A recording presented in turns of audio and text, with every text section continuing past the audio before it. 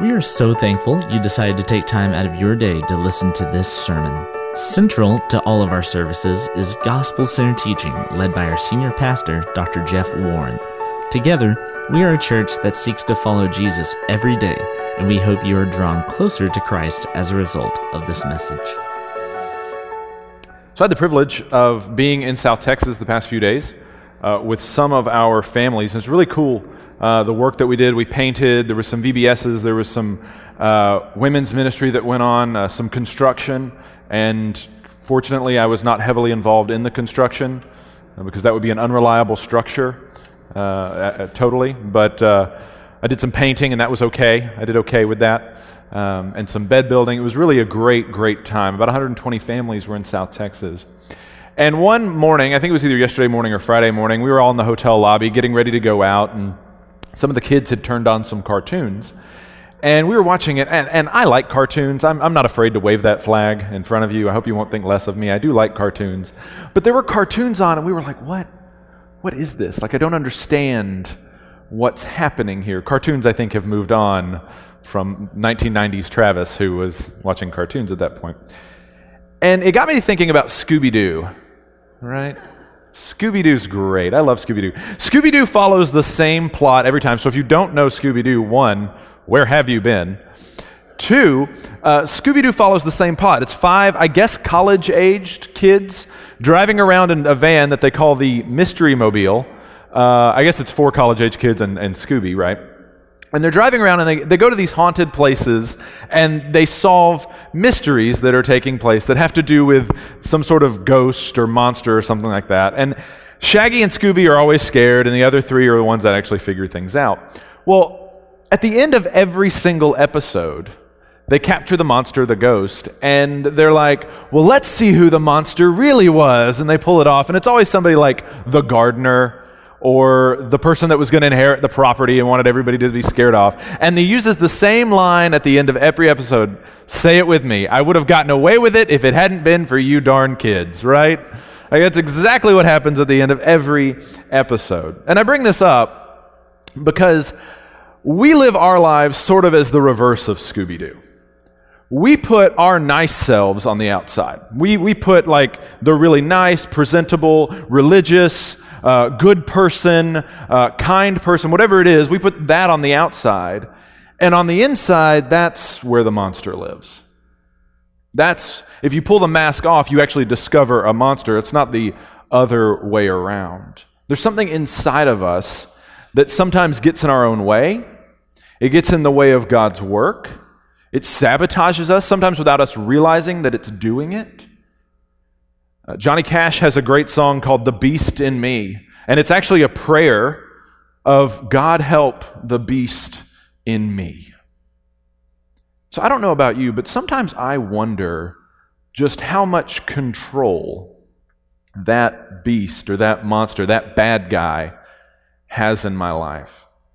Do you ever wonder if you're on the wrong side of God's plan? And what I mean by that is, do you ever wonder if even though you may be a believer, but you may just be getting in the way of some things that God is doing? Do you ever wonder that? Do you ever get concerned with that? Do you ever wonder if you're a Pharisee? Because those were the bad guys in Jesus' time. Do you ever wonder about that? We're continuing on in our study of the word spoken by the Word. And what we mean by that is Jesus Christ is the embodiment, the living Word of God who put on flesh and dwelt among us. And there are times throughout his ministry in the gospel where Jesus quotes the Old Testament, the Word of God.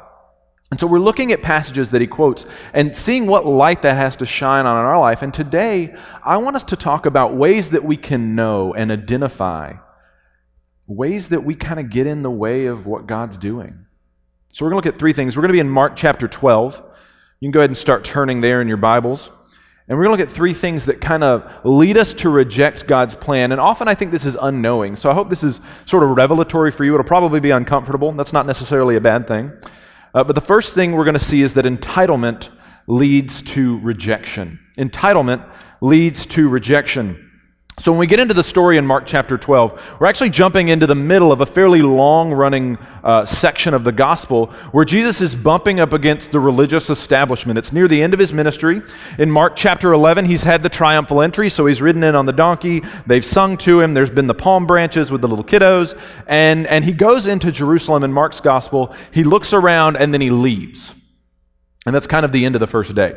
The second day he goes in, and on the way in, he tries to eat some figs from a fig tree, and there's no figs. He curses the fig tree, and he moves on. Goes into the temple area, clears out the money changers, and then on the way back out, the fig tree is dead.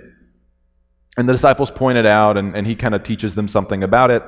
Basically, it's an allusion to the corrupt nature, the dead nature of the religious establishment in Jerusalem. So then when he goes back to the temple courts the next day, the religious leaders ask him, who gave you the authority to do all this stuff and to say all this stuff? And Jesus says, well, I'm going to answer your question with a question of my own. John the Baptist, where did he get his authority from? Was it from heaven or from man? And they don't want to answer. Because if they say it's from heaven, that totally validates Jesus' ministry. Because John the Baptist said, this is the guy, this is the Messiah. But if they say it's from man, the people really like JTB, and so they don't want to step on anybody's toes. So they say, we don't know. And Jesus says, well, I ain't going to tell you then where I get my power. The cool thing about Jesus, though, is he still tells them. He says, I'm not going to tell you directly. He then gives them this parable in Mark chapter 12 that we're going to look at today. Now, usually when I teach a parable, I don't like to break up the parable because that's the way that Jesus taught, and it's supposed to have impact. For this one, though, we're going to break it up a little bit because I want to see some subtle things that take place in the story. So let's look at verse 1 of chapter 12. And he, Jesus, began to speak to them in parables. A man planted a vineyard, and he put a fence around it, and he dug a pit for the winepress, and he built a tower, and he leased it to tenants, and he went into another country. So the parable starts with Jesus actually providing some backstory, some scenarios. There's quite a developed scene that takes place, especially for a parable, and he's describing what this owner does. Somebody builds a vineyard, this man builds a vineyard, and it's got a wine press in it for them to make Welch's grape juice, of course. And they've got a wine press. They've got good crops. He defends it. He puts a wall around it. He's got a guard tower on it. He's got everything that it needs to be functional. And then he gives it to the tenants, and he says, just run with it, and I'll be back later to collect my share of the produce. Now, in the parable, God is obviously the owner of this. That's typically how these stories go. God is the owner, but the vineyard is Israel. The vineyard is Israel. Throughout the Old Testament, there's numerous times in Isaiah and Jeremiah where Israel's referenced as a vineyard, and usually when it's referenced as a vineyard, it's an unfruitful, it's an unproductive vineyard. But in this case, it's supposed to be productive, it's supposed to be fruitful. And the tenants are the religious leaders, the priests, the religious establishment, the Pharisees at this point. And by the time we get to Jesus' day, the religious establishment has kind of forgotten their purpose. They were supposed to help and encourage people to follow God through the commandments, through keeping the law, through the sacrifices. That's what they were supposed to be doing, and turning them away from idolatry. But by the time we get to Jesus' day, the religious establishment's fractured and splintered into certain groups that are all kind of in tune with their own agenda and not with what God wants them to do. So the Pharisees are all about keeping the law, and not just the law, but their interpretation of the law. The Sadducees want to be connected to the temple, and they want to control the temple, and so they do. They're very politically connected. The Herodians want Herod and Herod's descendants to be on the throne, and so that's how they're connected. And all of this stuff is going on in the backdrop, but they've forgotten their purpose of leading people in worship and in sacrifice. They've become entitled. They think that it's all about them, just like the tenants, as we'll read in a little bit, begin to think that it's all about them. Even though the owner of the vineyard has done all this work, they think this is about me. This is about me.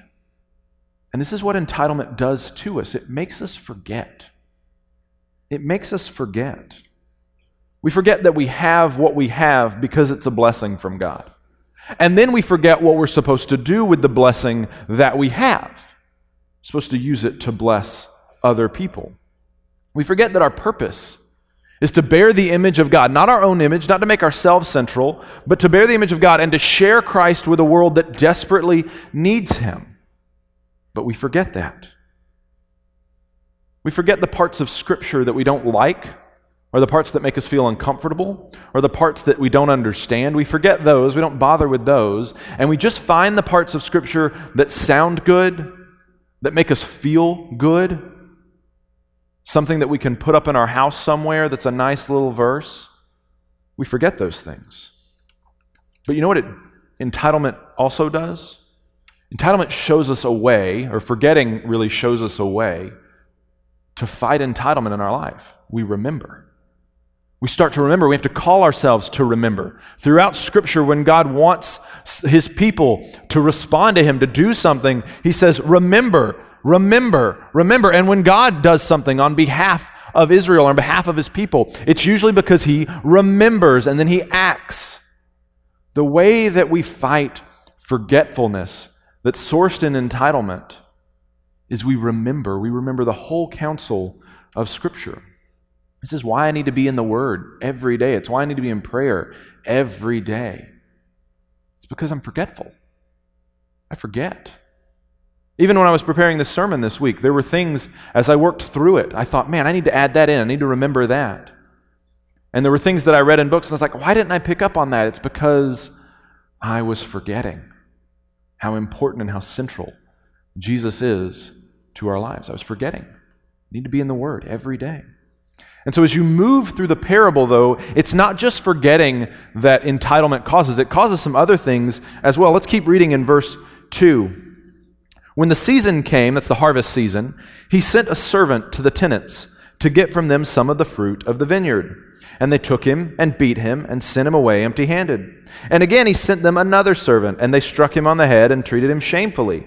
And he sent another, and him they killed. And so with many others, some they beat, and some they killed. So in this parable, a fairly common practice takes place. The owner of the vineyard goes away, and when he sends servants back to collect either his portion of the harvest or all of the harvest, depending on what he had agreed to the tenants. Now, in our parable, something goes wrong. The tenants begin to become entitled, and they think that, well, we worked hard for this, we should keep it. And even though it's wrong, we can kind of sympathize with that a little bit, right? Like, yeah, the owner just kind of went away. The CEO of the company's nowhere around.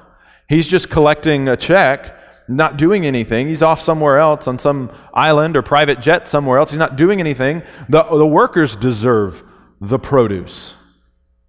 And so they start rebelling. They start resisting. They start thinking that it's about them.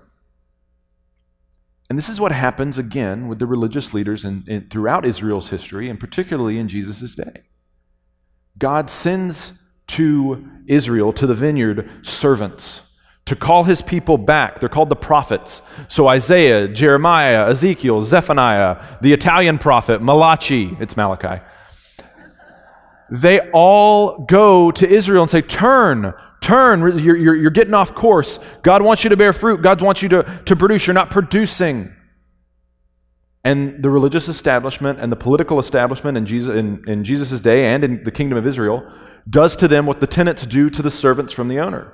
Some they beat, some they treat shamefully, some they kill. I mean, look what happens to Elijah. Elijah's run out of town. Some people think Isaiah was sawed in half. John the Baptist was beheaded. Jesus was crucified. This is what the religious establishment did to people that called them out on their self-centeredness and on their entitlement.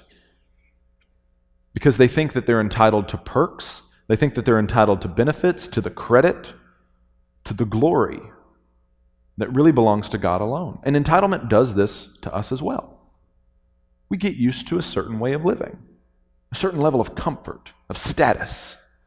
And we begin to think, I'm entitled to this. This is how I should live, and this is the way anybody should live. And those that live not like me are less than I am become entitled. We think the way things always have been should be the way that things always are done because we think we're entitled to that. Or on the flip side of it, we think that there should be a new thing every other week because we're entitled to being entertained. We become entitled. And we think it's all about us. We're just like Adam and Eve. They get entitled in the garden, and they think, you know what? Why should I bear God's image when I can bear my own? And they take and they eat. We like to go after God's glory. We look at the work we've done. We look at our careers. We look at our families. We look at our degrees. We look at our status. And we start to think, you know what? I did all this on my own. I don't need you, God, for anything. And this attitude also infiltrates our relationships. We begin to think, I don't need anybody else either. Everybody works for me, and if you don't work for me, get out of the way. We treat our families and our friends that way. We become entitled. And the way you combat this manifestation of entitlement, this arrogance that comes, is through generosity. It's why we're doing this give up to give. I know we've mentioned it a few times this morning, but I want you to see the importance of it. It's not just, let's write a check and then we'll just take care of it. It's not that practice. We're giving up something, we're sacrificing something, and that's an important part of it. Sacrificing something so that we can be dependent, so that we can show, yes, maybe I am capable of writing a check and taking care of a portion of this $250,000 that we need. But what if God's calling you just to give up something that you rely on in your comfort and in your convenience so that He can show you that He's all that you need and that you're not the center and that you're not the most important thing? God's calling us to do something different, to fast, to give up to give. This is why Jesus tells the rich young ruler, sell everything you have and give it to the poor and then come follow me. It's not because He tells that to everybody that follows Him. He doesn't do that with everybody. But the rich young ruler was entitled, and it was a barrier for him following Jesus. It's why He tells us to give to those who ask of us. He tells us to love our enemies. We are generous because we represent God. We are His image bearers. And God is a generous God. And when we withhold generosity, we're telling people that our God is not generous. And that's not something we can afford to do. And so the parable goes on, and the entitlement escalates. It keeps going. So let's see what happens in verse 6. He, the owner, had still one other, a beloved son. Finally, he sent him to them, saying, they will respect my son. But those tenants said to one another, this is the heir. Come, let us kill him, and the inheritance will be ours. And they took him, and they killed him, and they threw him out of the vineyard.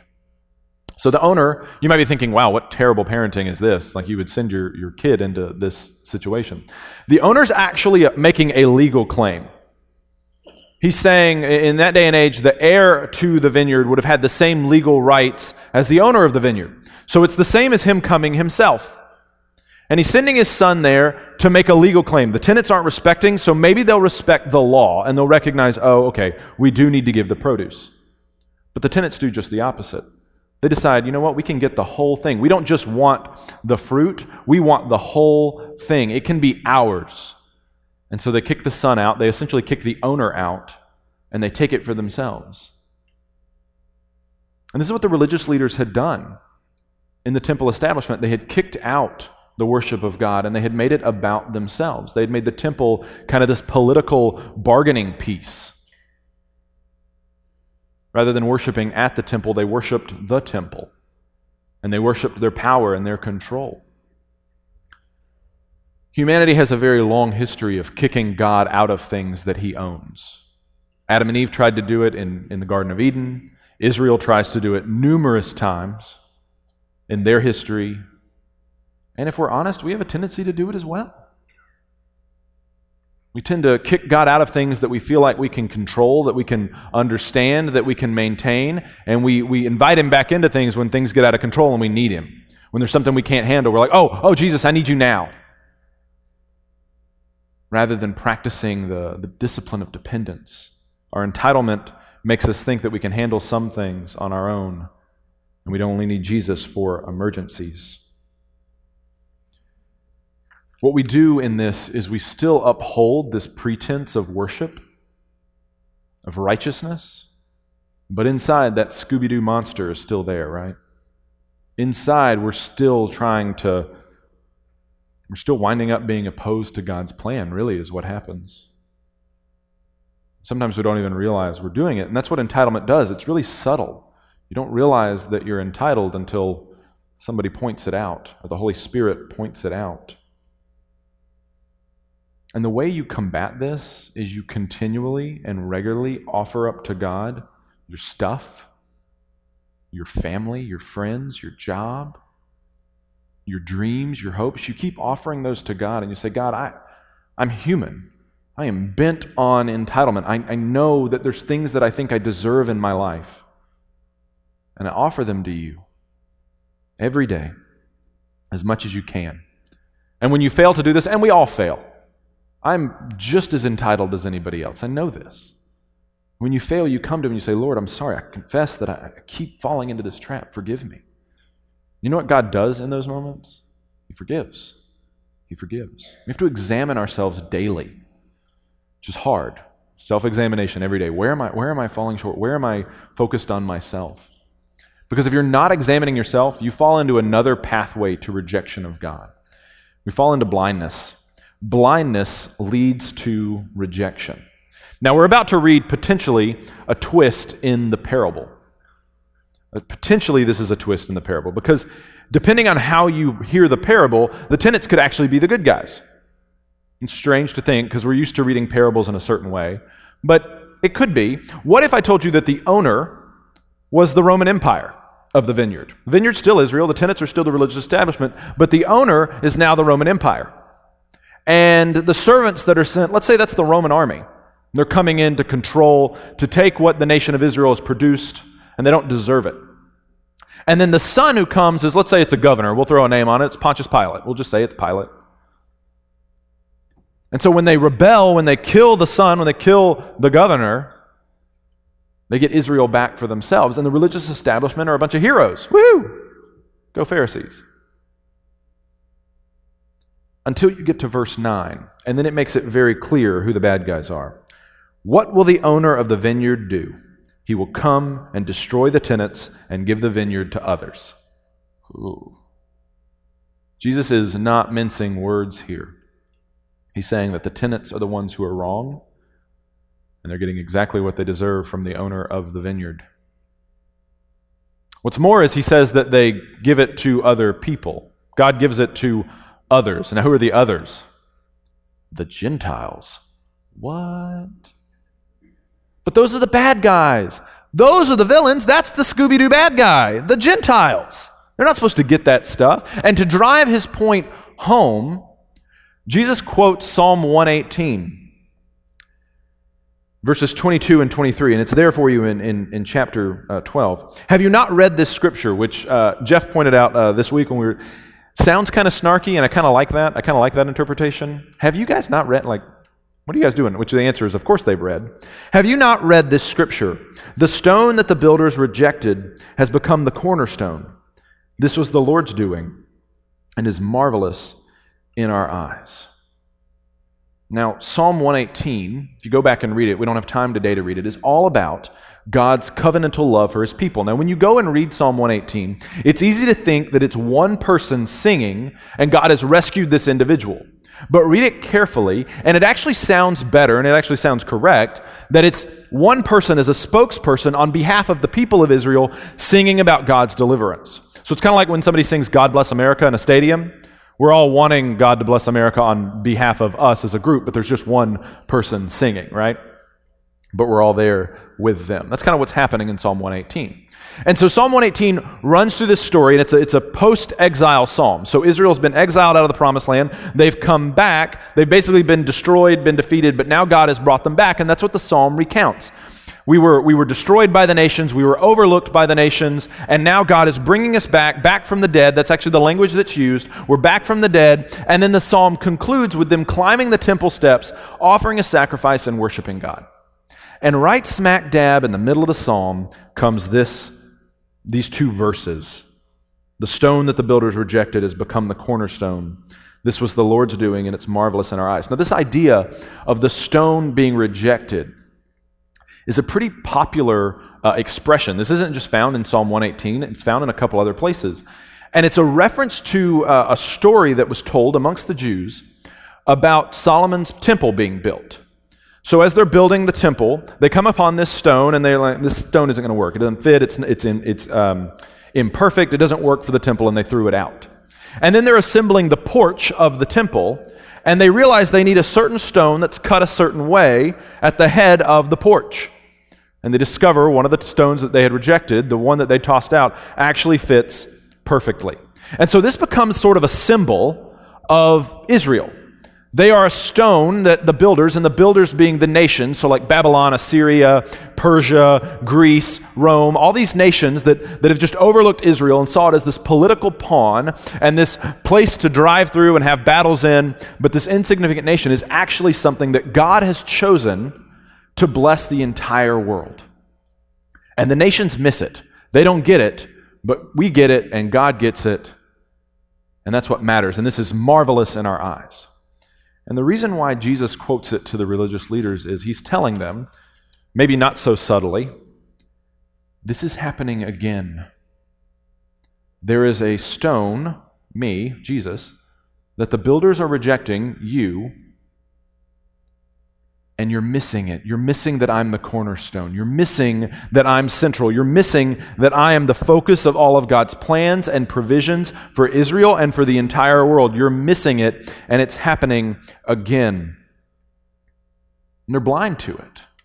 They're completely blind to it. Despite how much they know about Scripture, they're missing it. Their blindness is causing them to reject God's plan for the Messiah. Leads them to reject Jesus, the cornerstone. And what does that mean for him to be the cornerstone?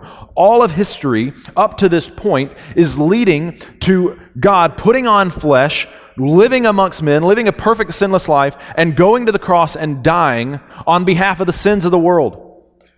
And then it's leading to his resurrection, and then from that point on, history is about God's kingdom advancing, God's kingdom being brought in, culminating in the return of Christ and the restoration of all things. And those who believe in Christ, who say, I'm not trying to earn God's provision, or I'm not trying to earn God's favor on my own accord, I want Jesus to stand in for me, those that have done that get to rule and reign with him eternally. We're the others who receive the vineyard. Those that don't are tossed out of the vineyard eternally. And the vineyard becomes God's improved world, the new heaven and the new earth.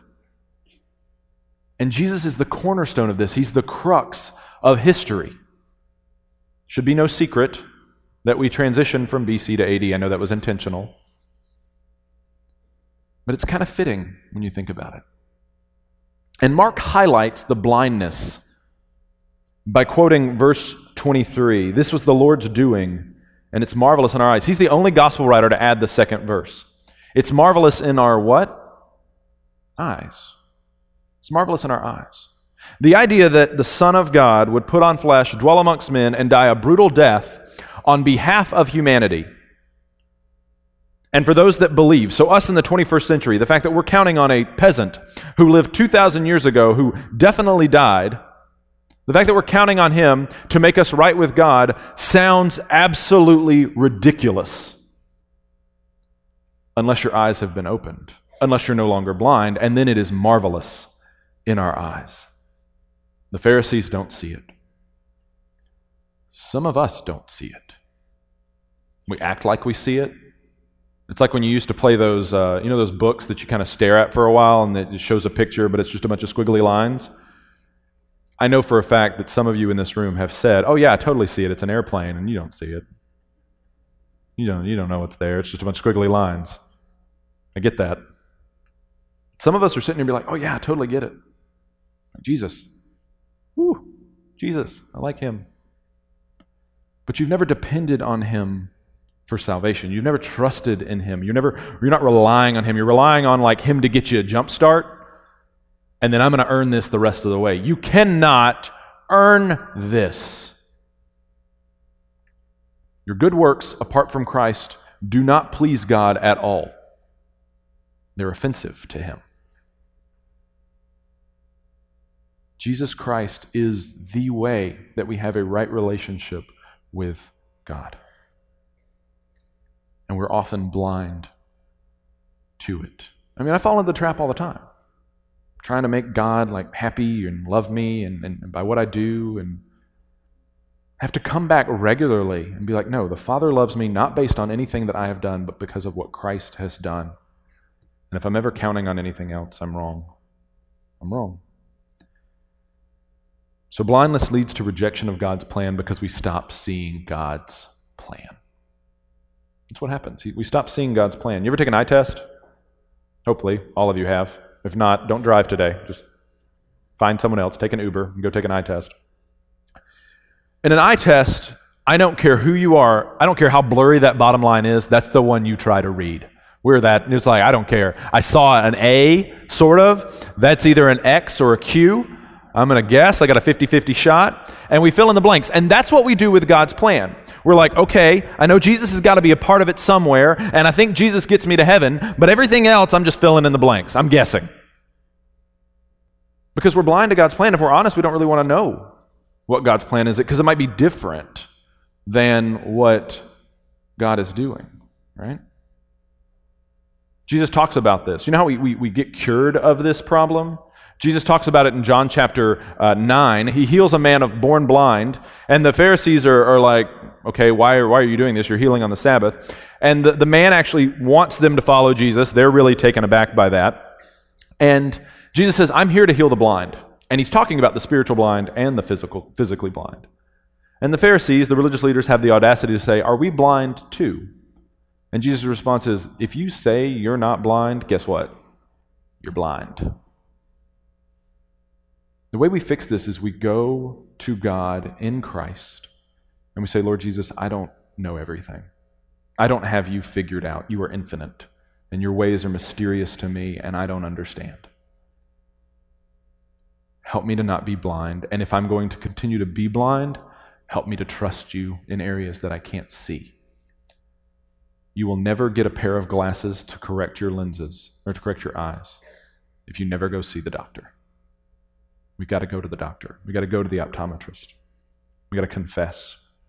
So entitlement, blindness, these things lead to rejection. But there's one other, and this is the worst one. Okay, this is the one that I don't know that there's a lot of hope for us here unless God does something amazing. It's called stubbornness.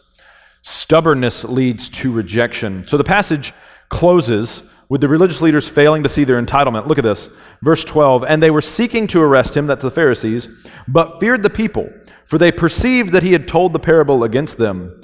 Duh. So they left him, and they went away. So the Pharisees, the religious leaders, see just enough to know that Jesus is talking about them, that they're the bad guys. And then what do they decide to go and do? Exactly what the tenants in the story do to the son, who obviously represents Jesus.